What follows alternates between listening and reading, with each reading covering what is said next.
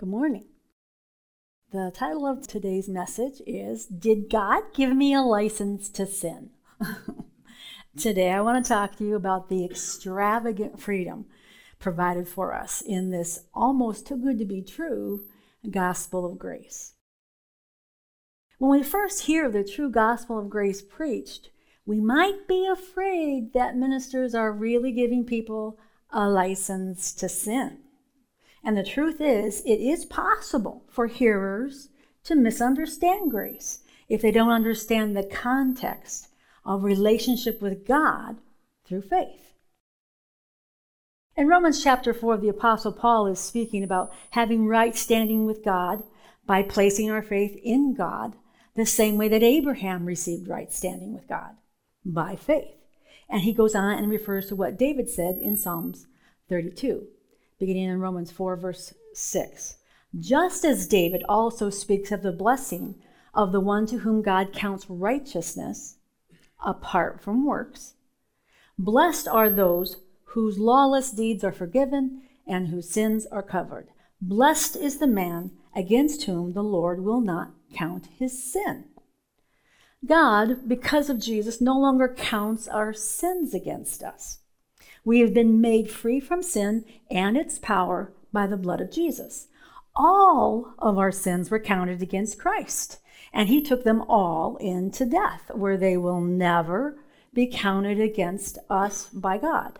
Now, they will probably be counted against us by our neighbors, or our spouses, or our kids, or whatever. People will count our sins against us, but God does not. We are now free from having our sins imputed to us. The word imputed in a legal sense means that I become legally responsible for those sins. God says he doesn't impute. He doesn't make us legally responsible to pay for our sin, because the payment for sin is death.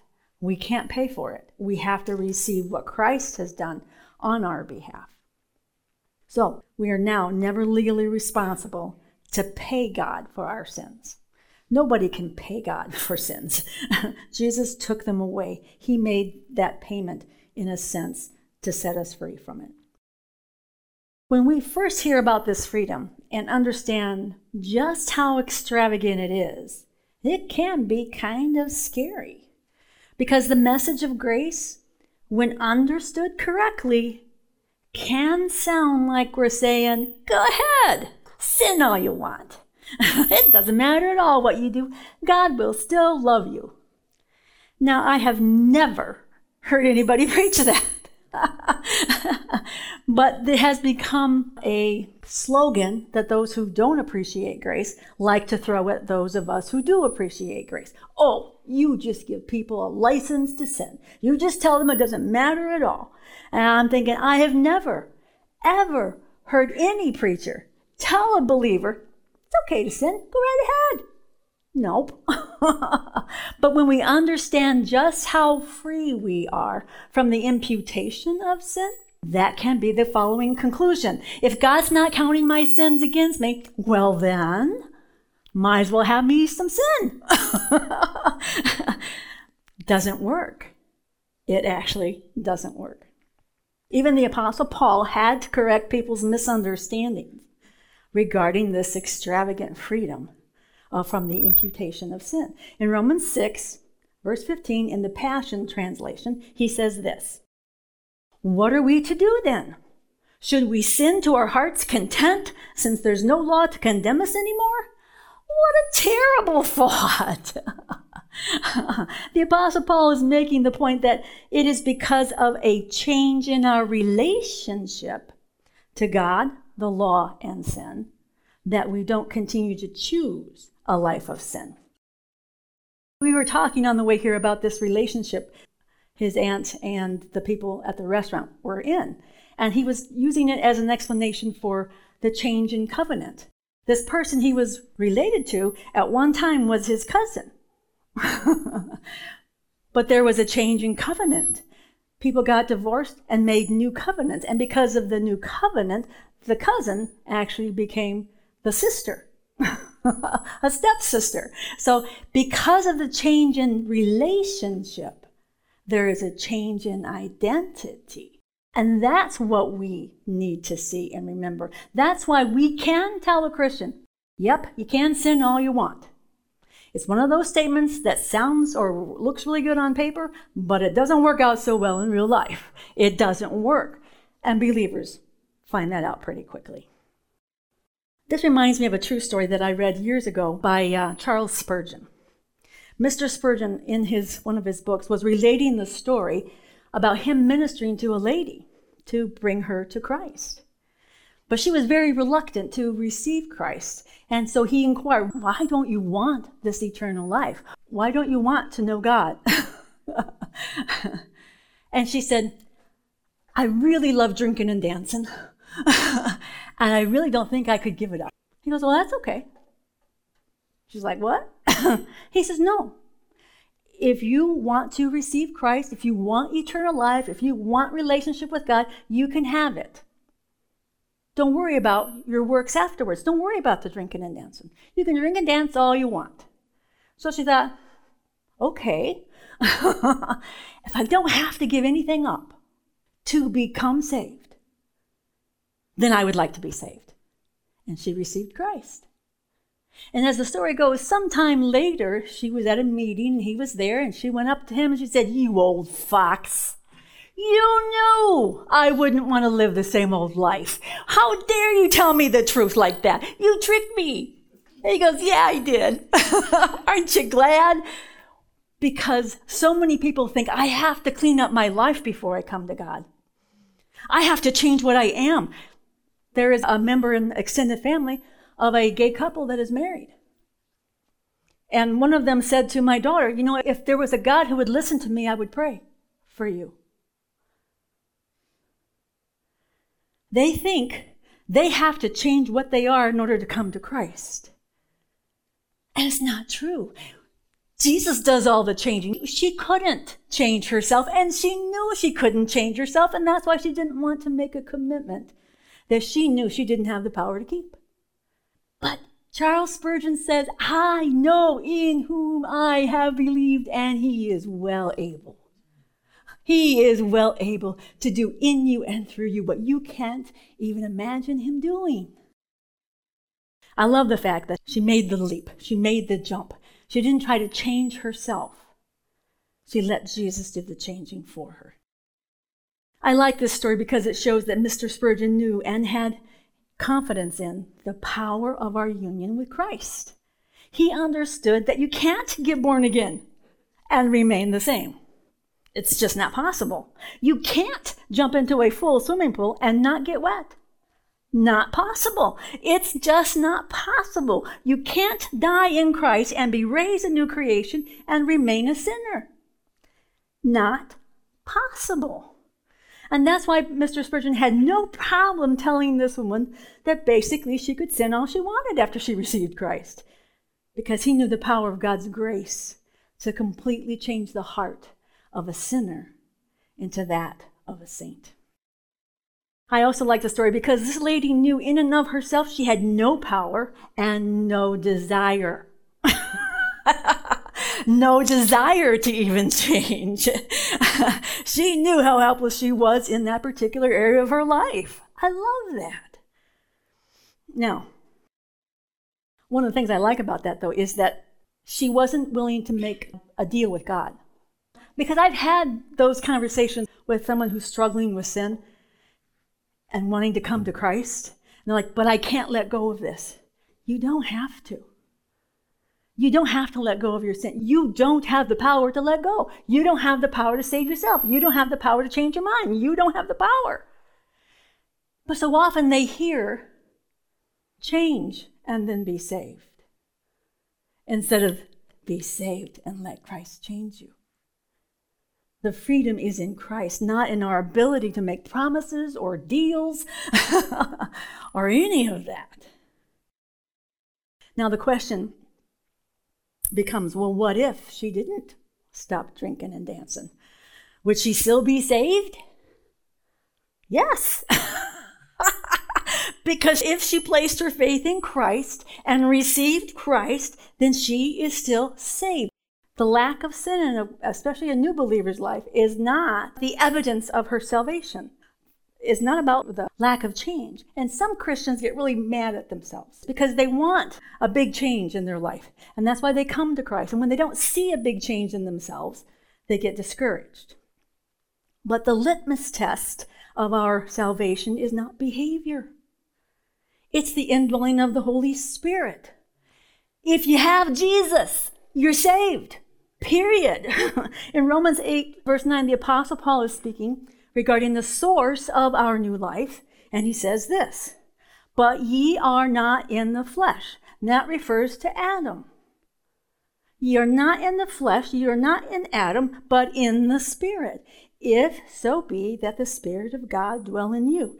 Now, if any man have not the Spirit of Christ, he is none of his. Salvation is Jesus.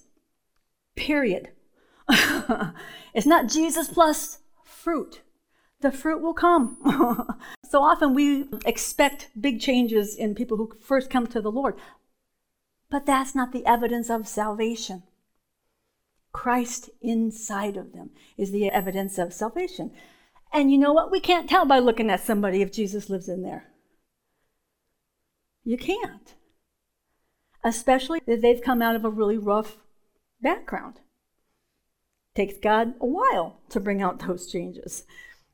The Apostle Paul is basically saying that Jesus is salvation, complete and total salvation apart from works, good or bad. If Jesus lives in us, then we have already died and been risen to new life in him, and we are currently seated in heavenly places, far above all principality, power, might, and dominion. That's the truth of us. Regardless of what our life looks like. We have to start with what is true. But that doesn't mean that we always live according to who we really are. And it doesn't mean that we are no longer capable of great sin. I believe great sin for a believer usually comes out of great pain. Sin is really us trying to meet our own needs or medicate our own pain. It's us trying to do what God wants to do for us and has already done. Even though I am a born-again, spirit-filled believer, I am still capable of great sin. I have, in the past, even committed great sin. And yet, Christ never left me. Not for 1 second. Because the truth is, if I find myself in what others would call great sin, then I am in desperate need of his presence and his help, because Christ is the only way out of the power of great sin. Now, I don't want you wondering what it is I did, so I'm going to tell you. I committed murder in my heart. And what I mean is, the thought of murder wasn't just a passing thought for me. I thought seriously about having my first husband blown up. I know it's really bad. I even knew people who knew people, if you catch my drift, who could do these things for me. I could have actually done outwardly what had already happened in my heart inwardly. Now, some of you might be thinking, phew, you really had me going there just for a second. She didn't really commit murder. But that's not how God sees it. In Matthew 5:27, Jesus is trying to show the Pharisees that it really is impossible to keep the law as a means of attaining righteousness. And he says this to them, "You have heard that it was said, 'You shall not commit adultery.' But I say to you that everyone who looks at a woman with lustful intent has already committed adultery with her in his heart." Jesus basically tells them that what happened in their heart was just as real to God as what they actually did. In other words, adultery in their heart still broke the 6th commandment, and they were still counted by God as guilty of breaking the law. Now, Jesus' point was not that if you've been committing adultery in your heart, you might as well go ahead and have some adultery in your body. His point was that if you're going to be counted righteous in terms of the law, God's standard of law keeping was a lot higher than theirs. A few years back, a friend of mine was having marital difficulties, and she had been confiding in a colleague at work, and this colleague decided that since she and her husband were separated, that he would offer to meet her personal intimate needs since she and her husband were separated. And so she was tempted. She's like, it's right here. I could. I'm already guilty in my heart. Satan used that against her. So she called me and she says, is it okay for me to participate in adultery physically because I already had adultery in my heart? Spiritually. I'm like, really? Because she's thinking, I'm already guilty. I might as well have me some adultery. And this verse, Satan gives this to people so that they can justify doing what they know they shouldn't. They take it out of context. So I was like, no, it's not okay with God for you to commit adultery physically just because you've already done so in your heart. And she's like, but what's the difference? If I'm guilty in my heart, why not be guilty in my body? And I said, that's really easy. Damage control. And she's like, what? I said, oh yeah. You see, when we sin in our heart, it's a lot easier, in a sense, for God to fix or change our heart and our thinking than it would be for him to fix and heal and repair everyone who would actually be hurt from that act of adultery. I had to tell her that there was no way to measure the damage that would be done to her own heart and all of her relationships. In fact, some of the damage to her relationships might truly become irreparable because we cannot sow to the flesh and reap of the Spirit. Sowing to the flesh can only produce corruption, destruction, and ruin. The truth is, she didn't actually count her heart adultery as real adultery, or even as real sin. She didn't see her sin the same way God saw her sin, as deadly to everyone who would be touched by it. She was believing the same lie that Eve believed. You shall surely not die. God will still love you. It'll be fine. It wouldn't be fine, and it wasn't fine.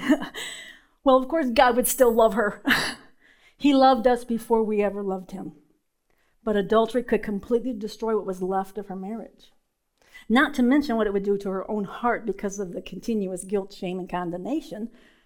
The truth is, it's a whole lot easier to forgive ourselves when we haven't actually acted out the sin we may find in our heart.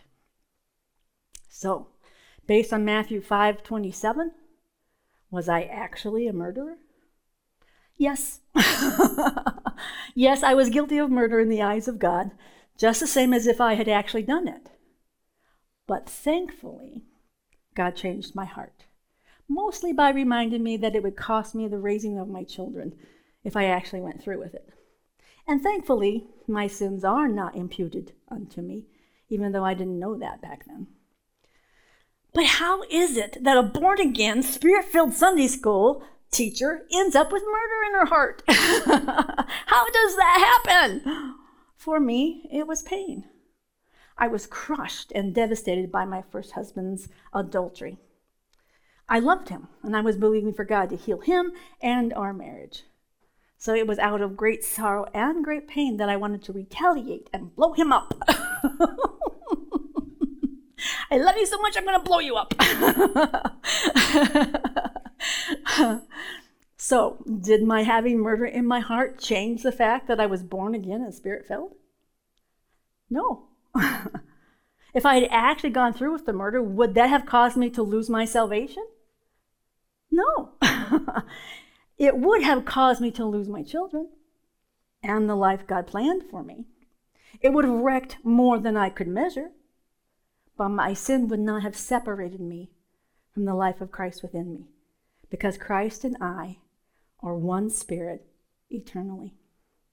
If sin in my heart is just as wrong as sin in my flesh, then according to some theologians, he should have left me when I had murder in my heart. When in fact, instead of leaving me, he drew closer to me. It was the only time in my life where I physically felt the restraining, loving arms of God around me, holding me back, literally keeping me from letting my own pain destroy the rest of mine and my family's lives. It was Romans 5:20 and 21 at work within me. I like it in the Passion Translation. So then, the law was introduced into God's plan to bring the reality of human sinfulness out of hiding. We, as humans, don't usually recognize how sinful we can be. And yet, wherever sin increased, there was more than enough of God's grace to triumph all the more. This is the scripture, grace doth much more abound. Just as sin reigned through death, so also this sin-conquering grace will reign as king through righteousness, imparting eternal life through Jesus, our Lord and Messiah. Sin-conquering grace. It's not law conquering sin. It's grace that conquers sin. The law just brings out what's already hiding. Law is never the answer. Rules are never the answer to change. Grace is always the answer to change. I love this description. Grace is not, nor has it ever been, permission to sin. Nor does it tell us that what we do has no consequences. We're accused of saying that too. Grace is the very power and love of God within us to overcome all the power of temptation and sin in us and in our lives. In Romans 6:6, the Passion Translation says this: could it be any clearer that our former identity as a sinner is now and forever deprived of its power? For we were co-crucified with him to dismantle the stronghold of sin within us, so that we would not continue to live one moment longer submitted to sin's power. I love that. I love the way it makes that come to life. You know, we sang that song, we're no longer a slave to fear. We're no longer a slave to sin either. We need to talk back to our flesh, our temptations, and Satan, and tell them, you ain't the boss of me. You ain't the boss of me. Jesus is the boss of me, and he has given me all the power I need to live the way he wants me to live. In verse 12 of chapter 6, it continues. Sin is a dethroned monarch. So you must no longer give it an opportunity to rule over your life, controlling how you live and compelling you to obey its desires and cravings. What a great diet scripture. So then, refuse to answer its call to surrender your body as a tool of wickedness. Instead, passionately answer God's call to keep yielding your body to him as one who has now experienced resurrection life. You live now for his pleasure, ready to be used for his noble purpose. Remember this: sin will not conquer you, for God already has. You are not governed by law, but governed by the reign of the grace of God. I love that. We need to tell ourselves, sin will not conquer me. I will not give in to cravings. I will not give in to something other than God's best for me. I love the way the Passion Translation says it. Remember. Sometimes we forget. Sometimes we forget that sin will not conquer us because we have already been conquered and taken over by God and his amazing love. It is grace that teaches us and empowers us to say no to murder, to say no to adultery and cheesecake and pizza and ice cream and Hawaiian bread rolls and Christmas cookies and overspending and laziness and impatience and pride and anger and any other temptation or bad habit that tries to overtake us. Because of God's grace, we get to say, no, you ain't the boss of me. Sin will not conquer me. In Titus chapter 2, verses 11 and 12, it says this. This is the King James. For the grace of God that bringeth salvation hath appeared unto all men, teaching or training us that denying ungodliness and worldly lusts, we should live soberly, righteously, and godly in this present world. And of course, I like it in the Passion Translation. God's marvelous grace has manifested in person. Grace teaches us. Jesus teaches us. Jesus is grace personified. God's marvelous grace, God's marvelous person, Jesus, has been manifested, and he manifested bringing salvation for us. This same grace teaches us how to live each day as we turn our backs on ungodliness and indulgent lifestyles. And it equips us, and I added, with the power to live self-controlled, upright, and godly lives in this present age. I really like the word teaching in this particular scripture. In the Greek, it is the word paidiuo, from the Strong's, and it simply means to train up a child. That is, to educate, or by implication, it can include the idea of discipline by punishment. But it specifically refers to the person learning as a child, someone who needs training, not whipping. When I think of this word, the picture I get is one of teaching or training a child how to ride a bicycle. Now, I don't remember when I was a kid if I actually ever had training wheels, but I do vividly remember the day I learned to ride a bicycle without them. Both me and my father knew learning to ride a bicycle was going to involve some pain. The plain and certain truth was I was going to fall down. I was going to crash into the garage. I was going to scrape my knees, my elbows, and my fingers, and I was going to cry. But I was also going to learn in one day how to keep my balance and stay upright most of the time. Isn't that a great way to describe the Christian walk? I keep my balance and I stay upright most of the time. But even after I learned how to ride my bicycle, there were still times that I went around a corner too fast and fell off. There was even a time when I, on purpose, went down a really steep hill way too fast because my brother told me it was going to be fun. And I crashed and broke my bicycle and had to walk myself and my bicycle all the way home.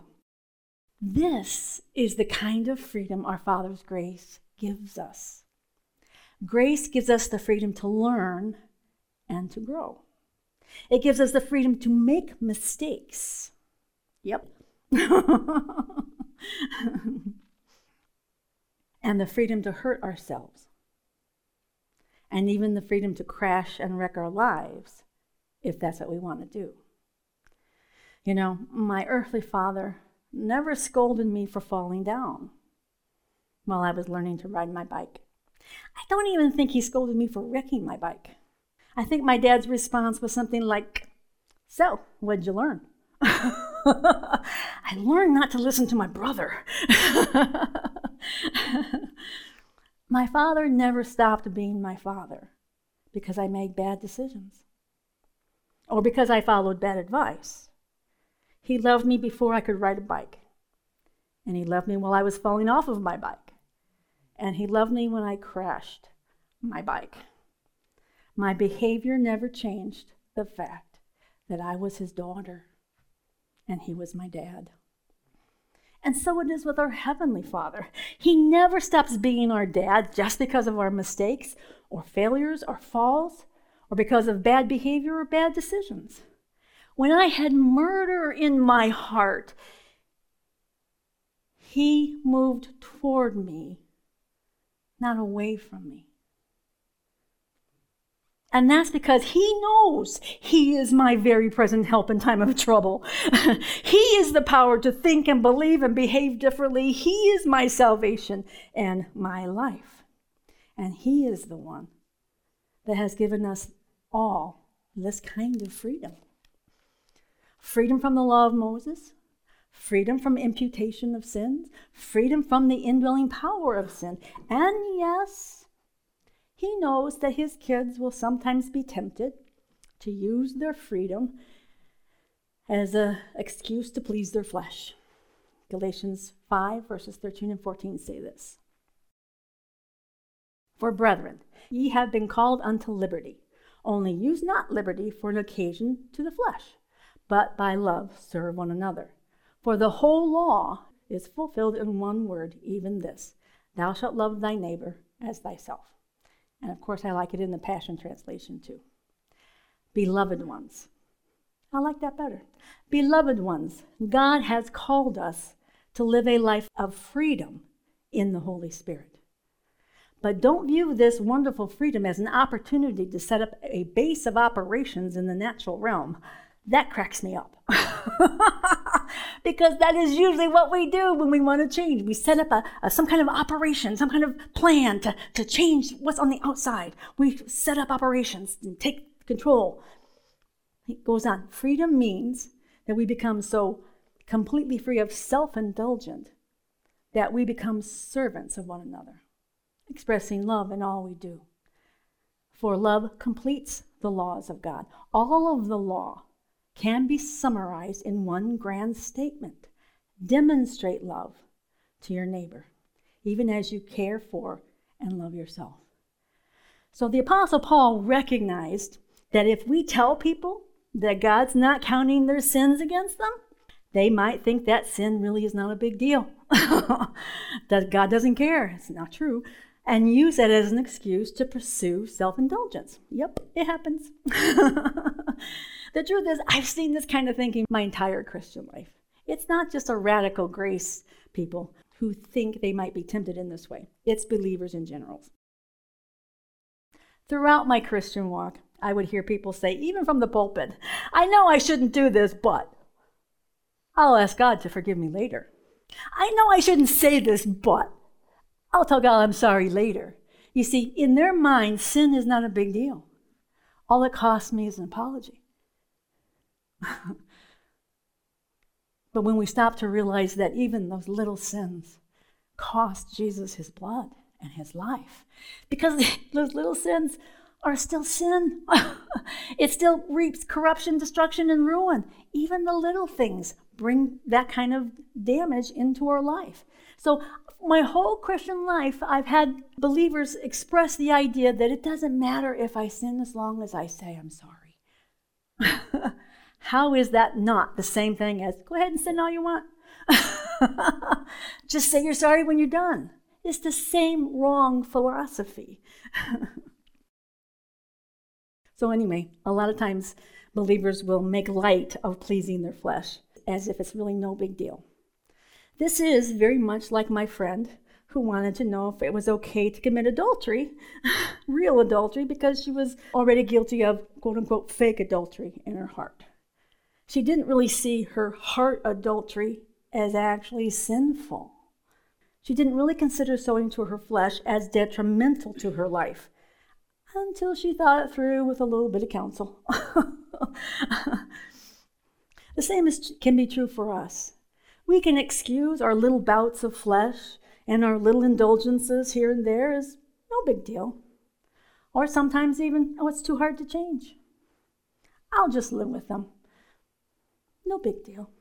Non-imputation of sin. Doesn't really matter, does it? Or does it? And sometimes what happens is that believers start to believe that they're actually trapped by their flesh. And they believe they can't change or they can't conquer some habit that's overtaken them. They can begin to believe that they aren't really free. They don't see themselves the way God sees them, as dearly loved sons of God who have been made free. Forever, as an adult, I have battled with my weight. And for years, I would beg God to change me. Because there was obviously something wrong with me. I could eat the exact same thing as skinny people and get fat. God, you've got to fix me. I'm not free. I was wrong. See, even today, when I think about fasting and all of that kind of keto, low carb, whatever, trying to be healthy, part of my understanding says there's something wrong with me that I need to change. God hasn't done something that he needs to do. He needs to fix me. Wrong. He's already fixed me. He has made me perfect in my spirit. If there's anything wrong, it's in my thinking. The thinking that I'm not free, that I can't change, that I'll always be the same. All lies. All lies. We can change. The Christ, the Son of the living God, is one spirit with us. And he has already given us and continues to give us sin-conquering grace. We don't need a license to sin, because we have a license to win.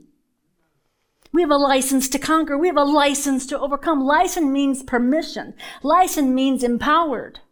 We have not only been freed from the law, the power of sin, Satan, and death, but we have also been made free to be who he's called us to be. We are free to be loved and accepted and adored and empowered and righteous and holy and more than a conqueror, and his bride, his beloved, his child, and his delight.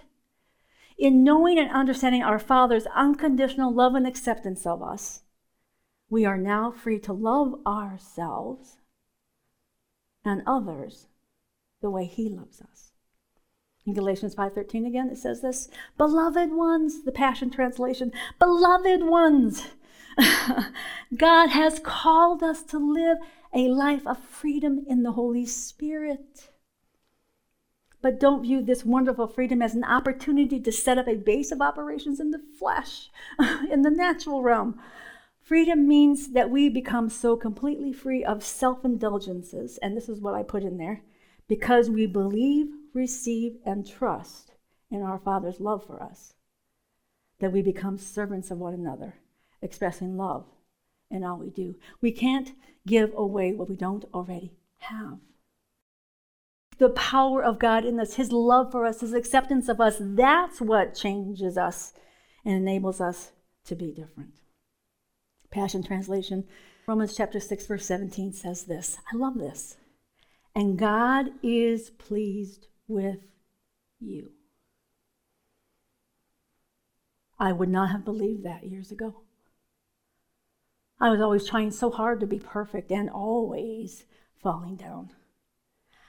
God is pleased with you.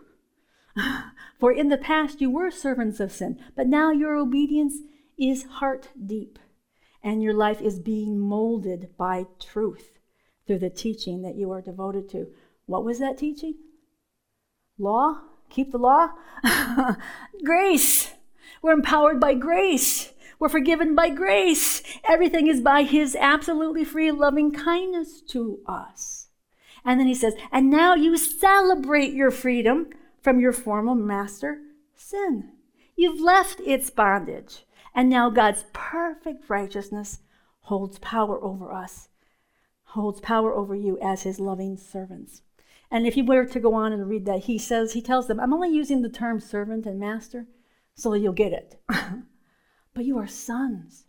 You are empowered from on high to live like Jesus. So, did God actually give his kids a license to sin?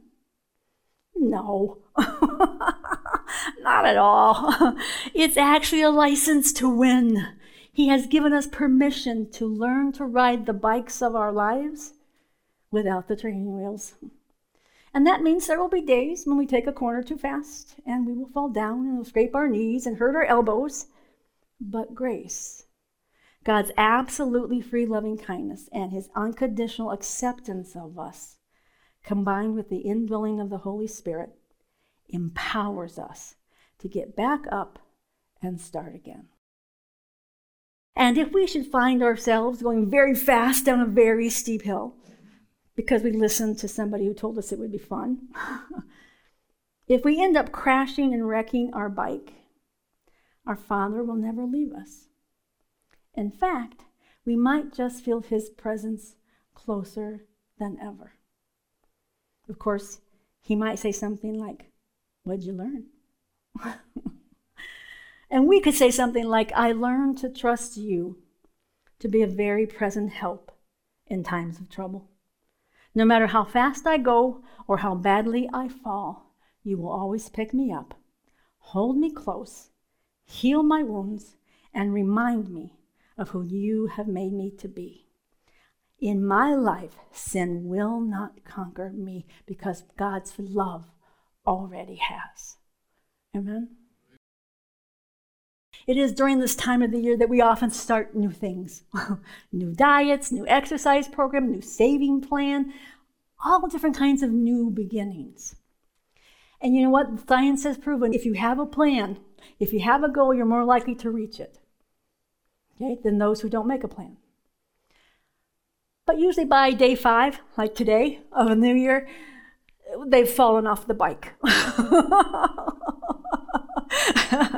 And they're hurt and they're crying and they believe, "I can't change, I can't make this different." And they're right. In their own strength, we don't change. It is only by relying on our Father's love and the power of the Holy Spirit. When we fall down, our Father runs to us. I mean, I had murder in my heart, for Pete's sakes. God came closer because he knows what we forget. We can't do it without him. So if you've started something, or you're going to start something, you're going to fall down. You're going to fall off your bike. It's okay to make mistakes. That's why it's grace. It's grace that picks us back up. It's grace that empowers us to succeed. It is grace that says, "Sin will not conquer you. I already have." Amen? Amen. Father God, I thank you for your amazing grace. Oh, Lord, how I love that there is non-imputation of sins.